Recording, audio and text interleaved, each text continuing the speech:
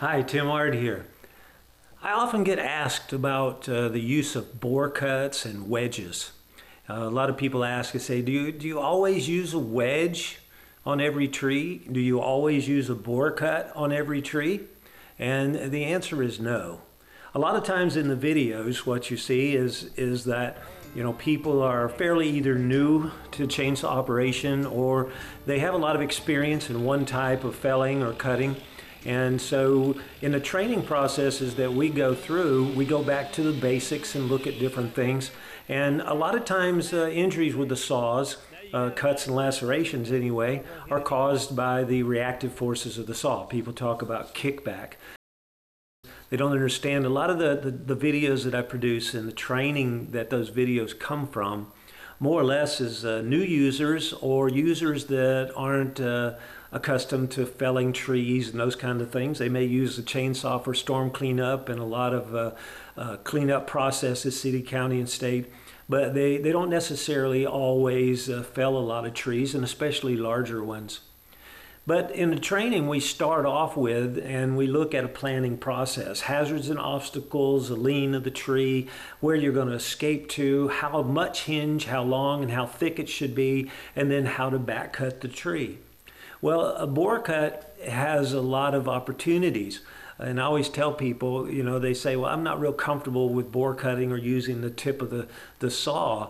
But in reality, if you understand the reactive forces, which that's, kick back, push back, pull in, that any operator of chainsaw should understand, then you will understand too that it gives you a lot of possibilities. Heavy forward-leaning trees, smaller back-leaning trees, hollow trees, or knowing if the fiber is good or bad, all of that is something that a bore cut or plunge cut can tell you. And we still cut trees from the back if they have slight forward lean, or larger trees that we can start the back cut and place a wedge.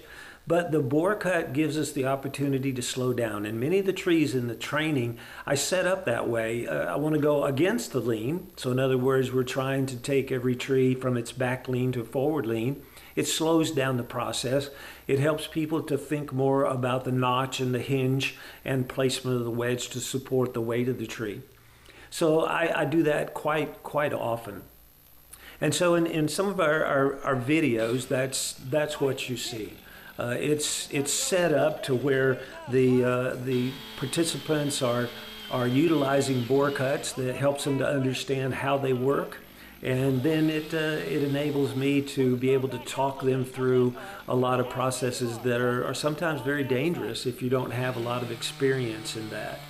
So the other thing about wedging is that people start to think about, yeah, I'll just get a rope or I'll get some type of machine. But wedging should really be your first step in the use of those machines or ropes, because that way you can set your hinge, you can support the tree, already have the rope or the machine staged and ready to go, and then be able to utilize those.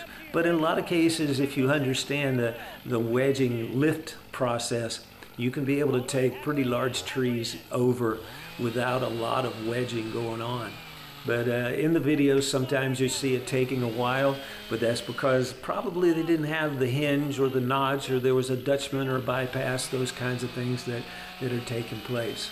In this particular video that you see here, he'd already cut the low side, or the bad side of the tree, we call it. He's placed a wedge. I'm instructing him there to make sure not undercut or overcut that wedge on the other side, because the tree will sit back on his saw.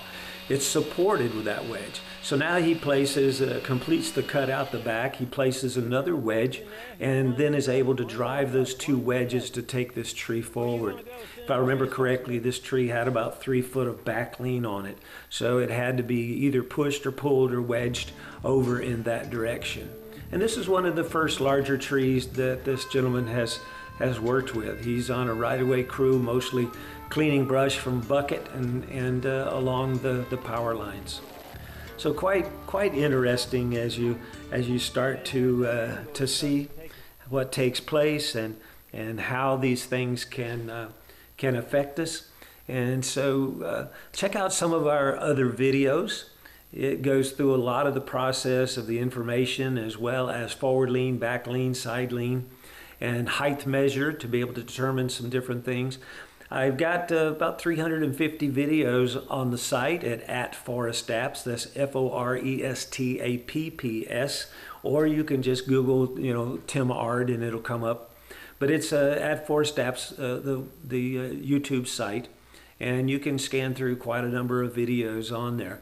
Also, we have a podcast series that's out, Along the Forestapps Road, which I go through and discuss a lot of our travels and training programs that we have going on, and a lot of interesting interviews and topics. So check those out, and don't forget to subscribe to each one of those so that you'll be alerted when we have new content coming out.